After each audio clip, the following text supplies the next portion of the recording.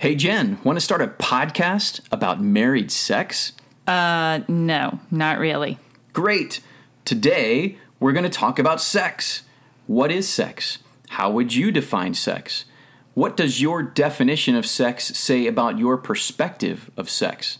Stay tuned. Welcome to the Intimate Covenant podcast, providing biblical teaching and resources to help married couples achieve a fuller relationship and an extraordinary sex life. For more information about Intimate Covenant, please visit our website at intimatecovenant.com. Here are your hosts, Matt and Jen Schmidt. Welcome to the podcast, where we believe the Bible and great marriage sex both belong on your kitchen table. That's right, we're talking about holy, covenant-bound, intimate relationships with hot sex. We are Matt and Jen, founders of Intimate Covenant. We've been married to each other for 23 years, and through our struggles and by following God's plan, we found a marriage relationship that is solid, intimate, and hot. We're not licensed therapists, but we speak from a place of vulnerability and experience. I'm a veterinary specialist during the day, and Jen is my amazing wife and supermom to our 4 kids. Our passion is mentoring and teaching about God's plan for marriage. And Intimate Covenant is our organized effort to serve the marriages that we have been blessed to impact. We want to provide biblical perspective to marriage so that you can have a deeper relationship and an extraordinary sex life. We offer group Bible studies, private couples coaching, premarital counseling, intensive weekend seminars, an annual marriage retreat, and now, a podcast. And nothing like jumping into the deep end by starting a podcast and talking about sex. Here we go. All right, Matt. So, starting this podcast off, we're going to be talking a lot about sex, so you tell me. So, right off the bat, let's define sex. Ooh, what a great question, and I think a great way to begin this discussion and many more discussions that are going to follow. So, great question. What is sex? I think if we take a broad look at sex and even society and take a look at how does society define sex, I think it says a lot about our cultural perspective about what sex is and why that might be important. So, how is sex commonly defined? What do you think, Jen? I think sex is commonly defined by intercourse. Okay, I think you're right. I think when someone says, I had sex, or someone says, I want to have sex, I think to a great extent, what they really mean by that is that they had intercourse, and that their definition and our cultural definition, unfortunately, is sometimes limited to that definition alone. Right. Now, that may or may not be a problem. I think that that is a limited definition, and I think that limiting the definition of sex to just intercourse presents some problems, and here's what I mean by that. But, well, let me back up and say, first of all, maybe let's try to broaden our definition of sex just a little bit. And from this point forward in our podcast and in our discussions, when I talk about sex and when we talk about sex, I'm not just talking about intercourse. I'm talking about any physical activity that is intended to arouse or stimulate sexual pleasure with your partner. That's not what we were taught growing up. No, and that's unfortunately not even the definitions that are provided in sex ed, or when you talk about sex with your parents, or when you talk about sex even from the pulpit. Unfortunately, our definitions become limited and we only talk about intercourse. But I want you to broaden your definition to any physical activity that is intended to arouse or stimulate pleasure. So, again, for many, sex begins and it ends with intercourse. In fact, we even use language to talk about what we do with sex and sexual positions. And then we talk separately about something called foreplay, which is all of this other touching and petting and kissing and licking and everything else that might happen before we actually have, quote, sex. I think there might be a lot of reasons why we try to define sex that way, but here's my theory. I think one of the reasons we want to define sex that way is because it gets a lot of us off the hook. What do you mean by that? Well, it gets us off the hook because if we engaged in all of this sexual activity maybe before marriage or outside of our marriage that doesn't technically include penile, vaginal intercourse, then it gets us off the hook, and we can still claim that we have been faithful or that perhaps that we were virgins when we got married, as long as we didn't technically have penile, vaginal intercourse. But I hear discussions right now from young people who claim that they're still virgins, even though they've had oral sex, they've had manual stimulation of one another's genitals, and even some kids are going as far as having anal sex with each other just to avoid being losing their virginity, so to speak. Right. I would tell you that, if my wife, if you had oral sex with someone else, I think that counts as adultery. I don't know. I think the Bible would also support that definition as well. The other problem with defining sex as just intercourse is that it means that sex begins and ends with a husband's pleasure and climax. Right, mostly. You're right. Because most women don't actually climax, have an orgasm through intercourse alone. Which, to be frank with you, Matt, most women think that they're broken because they don't do that. But, ladies, great news. Turns out up to 70% of us don't regularly orgasm through intercourse alone. And we can get into that in a later podcast in more detail. But going back to our definition of sex, when your definition is just limited to intercourse, then that excludes female pleasure for a lot of women. Sure. And I'm no expert on female pleasure by any means, but it's not that women don't have pleasure with intercourse. Right. But most women require some degree of direct clitoral stimulation in order to experience orgasm. Again, as you mentioned, some studies suggest up to 70% of women require something besides just the thrusting action of intercourse in order to experience maximum sexual pleasure. And so a wife's pleasure soon becomes an afterthought or an aside if we just limit our definition of sex to intercourse alone. Right. So, Matt, we're going to stop here and take a break, but after the break, let's try to understand what it means and looks like to expand our definition of sex. And frankly, why does any of this matter? Intimate Covenant hosts an annual retreat for married couples to provide a space for focused instruction and relaxed time with your spouse.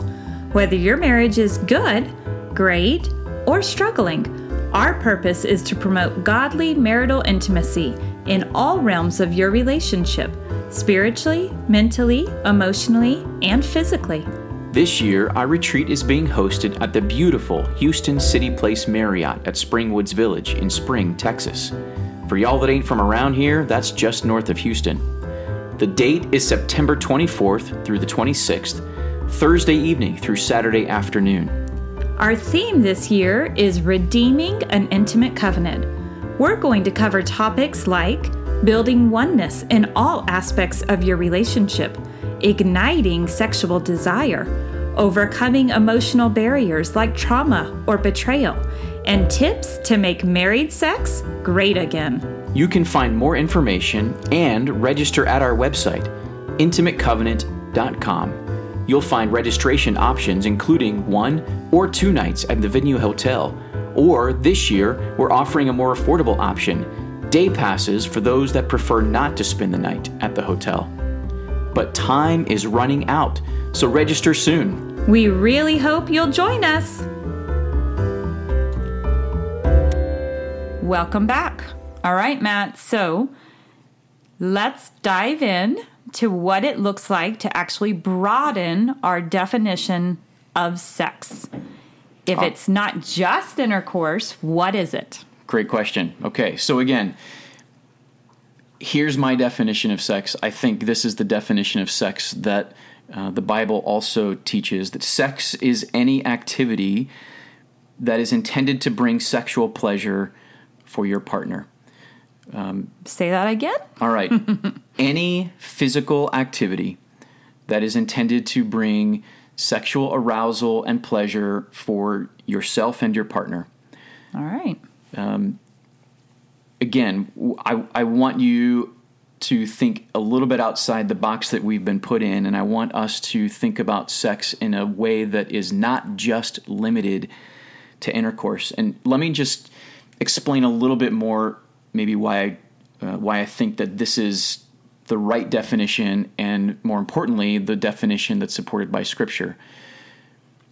I think, first of all, intercourse is a part of sex, obviously. It's bigger than that. I think we can support that intercourse is part of God's sexual plan for couples, clearly because God commands and authorizes procreation. And obviously there's not really any other way to account for procreation without penile vaginal intercourse. So for that reason, I think intercourse obviously belongs within our definition of sex. But something that many of us overlook or we don't really want to include for some reason in our definition are things like manual stimulation.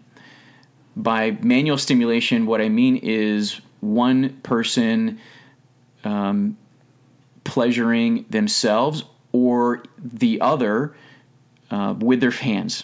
Okay, so that's manual stimulation, and I think there's plenty of ways to back that up. This is not really intended to be a Bible study per se, but there are plenty of references in the Song of Solomon that refer to manual stimulation of each other, of spouses, and so I think that is something that in a book like Song of Solomon that's devoted to sexual arousal and desire and sexual pleasure and activity between a married couple, that's a great place to go if we're looking for a definition of what would be included in that and something that would be authorized by God.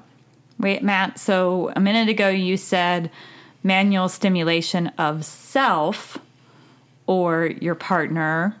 What do you mean by that? Okay, yeah, I kind of just blew right past that, and some of you might still be picking your jaws up off the floor. Okay, so they're going to be picking their jaws up off the floor throughout this podcast, aren't they, Matt? Maybe that's a good reason we included this break, because it's going to take us a minute to get our heart rate back to an appropriate level before we just go right through this. But to your question, so when a couple is having sex, they are engaged in its most intimate and deepest and rawest form of becoming one flesh, as is commanded in the first chapter of Genesis. And really what helps to define a marriage is becoming one flesh. Genesis chapter 2, sorry. At the end of Genesis chapter 2, that definition of marriage, which includes becoming one flesh. If you're one flesh together, then why does it matter whose hands are doing what and where and to whose body parts? At that point, you are a four-armed, two-headed creature, as it were. And that's sexy. Depending on how you look at it, but you are becoming one flesh. You are exchanging the emotional connection, the spiritual connection, and the physical connection, and whose hands are doing what and where and at what time make very little difference, I think. because you are sharing that sexual experience and sharing that sexual pleasure together. And I think that's really the primary point there. So manual stimulation, I think, is clearly authorized, certainly based on the idea just from the concept of becoming one flesh. But you're referring to manual stimulation of self when together with your beloved, not by yourself. Yes, exactly. And that's an extremely important caveat, an extremely important differentiation to make. Because I believe, and I think the Bible also would support, that solo or secret masturbation has no place in a covenantly bound relationship. Your sexuality is something that is intended to bless and build up your partner and yourself, but it's something that must be shared, and you are not behaving in a one flesh manner if you are expending your sexual energy on yourself or others outside of the marriage bed. Right. So is masturbation wrong? Well, it depends on what you mean by masturbation, but certainly secret and solo masturbation has no place in marriage. All right. So you've got now within your definition of sex, intercourse, manual stimulation. Is there anything else? Well, I think there's probably some other things that could go in this list, but I think the third thing that is clearly indicated or clearly mentioned in Scripture is oral stimulation. For one thing, if manual stimulation is okay, then what's the difference if you put your hands on it or your lips on it? If kissing each other on the lips is okay, then why would it be wrong to kiss someone on the neck or the hand or anywhere else? So oral stimulation, I think, is certainly appropriate, and I think that there's even pretty solid evidence that that is something that was mentioned and described in the Song of Songs as well. And again, those scripture references are there. Read the songs. We did an entire retreat focused on Song of Songs, and those recordings are available on our website if you're interested in seeing what Song of Songs has to say about it. But again, intercourse, manual stimulation, or oral stimulation, I think all three of those things belong within our definition of sex. All right. So my question before the break, Matt, we've gotten to now is, why does any of this matter? Wow, that's a great question, and I guess that really is where we most importantly need to go with this discussion, is that it matters because I think, again, by limiting our definition to intercourse, you may be limiting yours or your spouse's potential for the blessing of sexual pleasure. If you limit your thoughts of sex, and when your partner wants to have sex with you or asks to have sex with you, or you ask your partner to have sex with you, if you're limiting that to just intercourse alone, then one of you may not be getting all that you could get. One of you may be missing out on the potential benefits and the potential pleasure that's available to you for sex. If instead sex means that I want to invite you to a period of sexual pleasure, however that may be able to come about, then I think you're inviting your partner to something much bigger, much more enjoyable, something that's really a lot more appealing, frankly. If your spouse doesn't really enjoy sex with you, maybe it's because you're not offering to them all that they really could be getting. Right.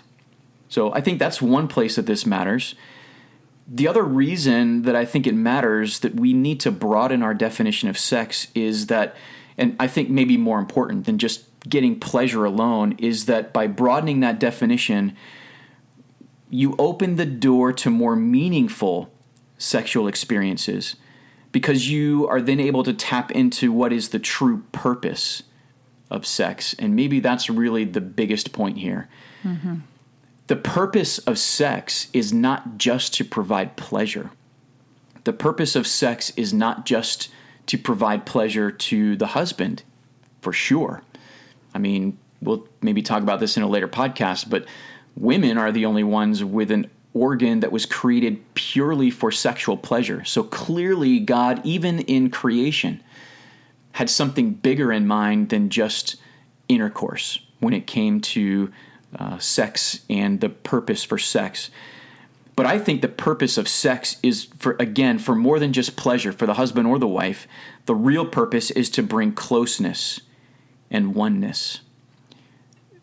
Sex, just like everything else that we do in our relationships, should be geared toward making sure that we are fostering and encouraging and growing our oneness and our closeness and intimacy. That's really, truly what intimacy is. That's the reason why we named our organization here Intimate Covenant.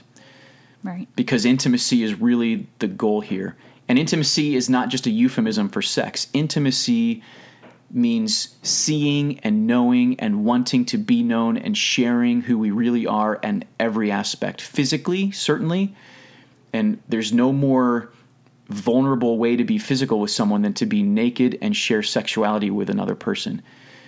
But more than just that, intimacy is about sharing emotional oneness and spiritual oneness and mental oneness in every way. And so again, I think that's really the primary underlying purpose for sex, is to bring closeness and oneness in all of those ways. It's not just a physical activity. It's about bringing oneness and fostering closeness. The goal of sex is not orgasm or pleasure. Say that again for the people in the back. Yes, again, all together now, the goal of sex is not about pleasure or orgasm. The goal for your sexual encounters and experiences and activities together should be to promote oneness, physically, spiritually, mentally, and emotionally. Did I leave anything out? No, but I was going to say, now orgasm can be a great part of all of that. Oh, yes. And we'll get to that probably in another podcast. We would be remiss if we did not talk about the benefits of orgasm and sex, and I'm sure we'll be getting to that in lots of other subsequent episodes. But let me just repeat this, that the goal of sex is to promote oneness. If couples could start seeing that this way, if couples could approach their sexual encounters with one another, their requests of one another, and their conversations with one another from this perspective, that they want to bring closeness to each other, and what can we do, what can I do, what can we do as a couple to engage in sexual activity so that we can promote oneness. I think if you start the conversation there, so many of the other conflicts that happen between couples about sex would just disappear, or certainly become much more manageable. Right. But you have to go back to redefining what is sex and what is the purpose of sex. Because if you don't even know what you're asking for, if you don't even understand what you're requiring of your partner, then your requests and desires for sex, whether it is that you want more or less, or more variety or less variety, or this or that or the other, no matter what you want, if you're asking for the wrong thing, then you can't even have an intelligent conversation about it. So anyway, we've certainly gone to quite some depths, and maybe even gone off the deep end here. But we'll leave that for you to decide. Certainly, we would love to have your feedback about this. How do you define sex? How should sex be defined, and does it make a difference? And how does this definition correlate with maybe what you've been taught or told? And would this definition be helpful to you and to your spouse? Right. To see it in a different way. You can provide that feedback at podcast@intimatecovenant.com. That's our new email address. There you go. We would love to hear from you. Comments, complaints, certainly, or even questions about maybe what we should cover in future podcasts. Okay, let's wrap this up. And I want to wrap this up in 3 succinct points for us, just like every good preacher you've ever heard 3 succinct points. Here's your take home. Number 1, broaden your definition of sex. And that means changing your language and changing your mindset. Broaden that definition to include any sexual activity that's intended to bring sexual pleasure for your partner. Number 2, I want you to broaden your sexual experience so that you can be sure that each partner in your relationship is being blessed by sexual pleasure. Again, not the only goal for sex, but I think that's an important goal for sex. And number 3, I want you to learn and strive to always use sex in your marriage as a gateway to closeness and oneness. Again, it's not always just about pleasure, certainly not always about the husband's pleasure. That's not how we should define or use sex. I want you and would encourage you and admonish you to use sex as a gateway for closeness and oneness. Okay, that's it. Podcast episode number 1 is in the books. We did it. This is your virtual high five to each other and to you as listeners. Number 1 is in the books. We would be so grateful if you would go back to your iTunes or your whatever your podcast server might be, subscribe to the podcast, rate the podcast, review the podcast. Tell your friends about Tell the your podcast. friends, share it on your social media. We would love to try to help as many couples as we can through this avenue, this new avenue of us for podcasting. And certainly, again, we would really invite your feedback. What could we do better? What could we cover? What did we get wrong? What did we get right? And how have we helped you? We would love to know. But until next time, keep striving and don't settle. Thanks for listening to the Intimate Covenant Podcast. Please send your comments, questions, and suggestions to our email inbox, podcast@intimatecovenant.com. For more information about Intimate Covenant, please visit our website, intimatecovenant.com. Join our online community, find more resources, and learn about upcoming events to help you and your marriage journey toward a fuller relationship and an extraordinary sex life.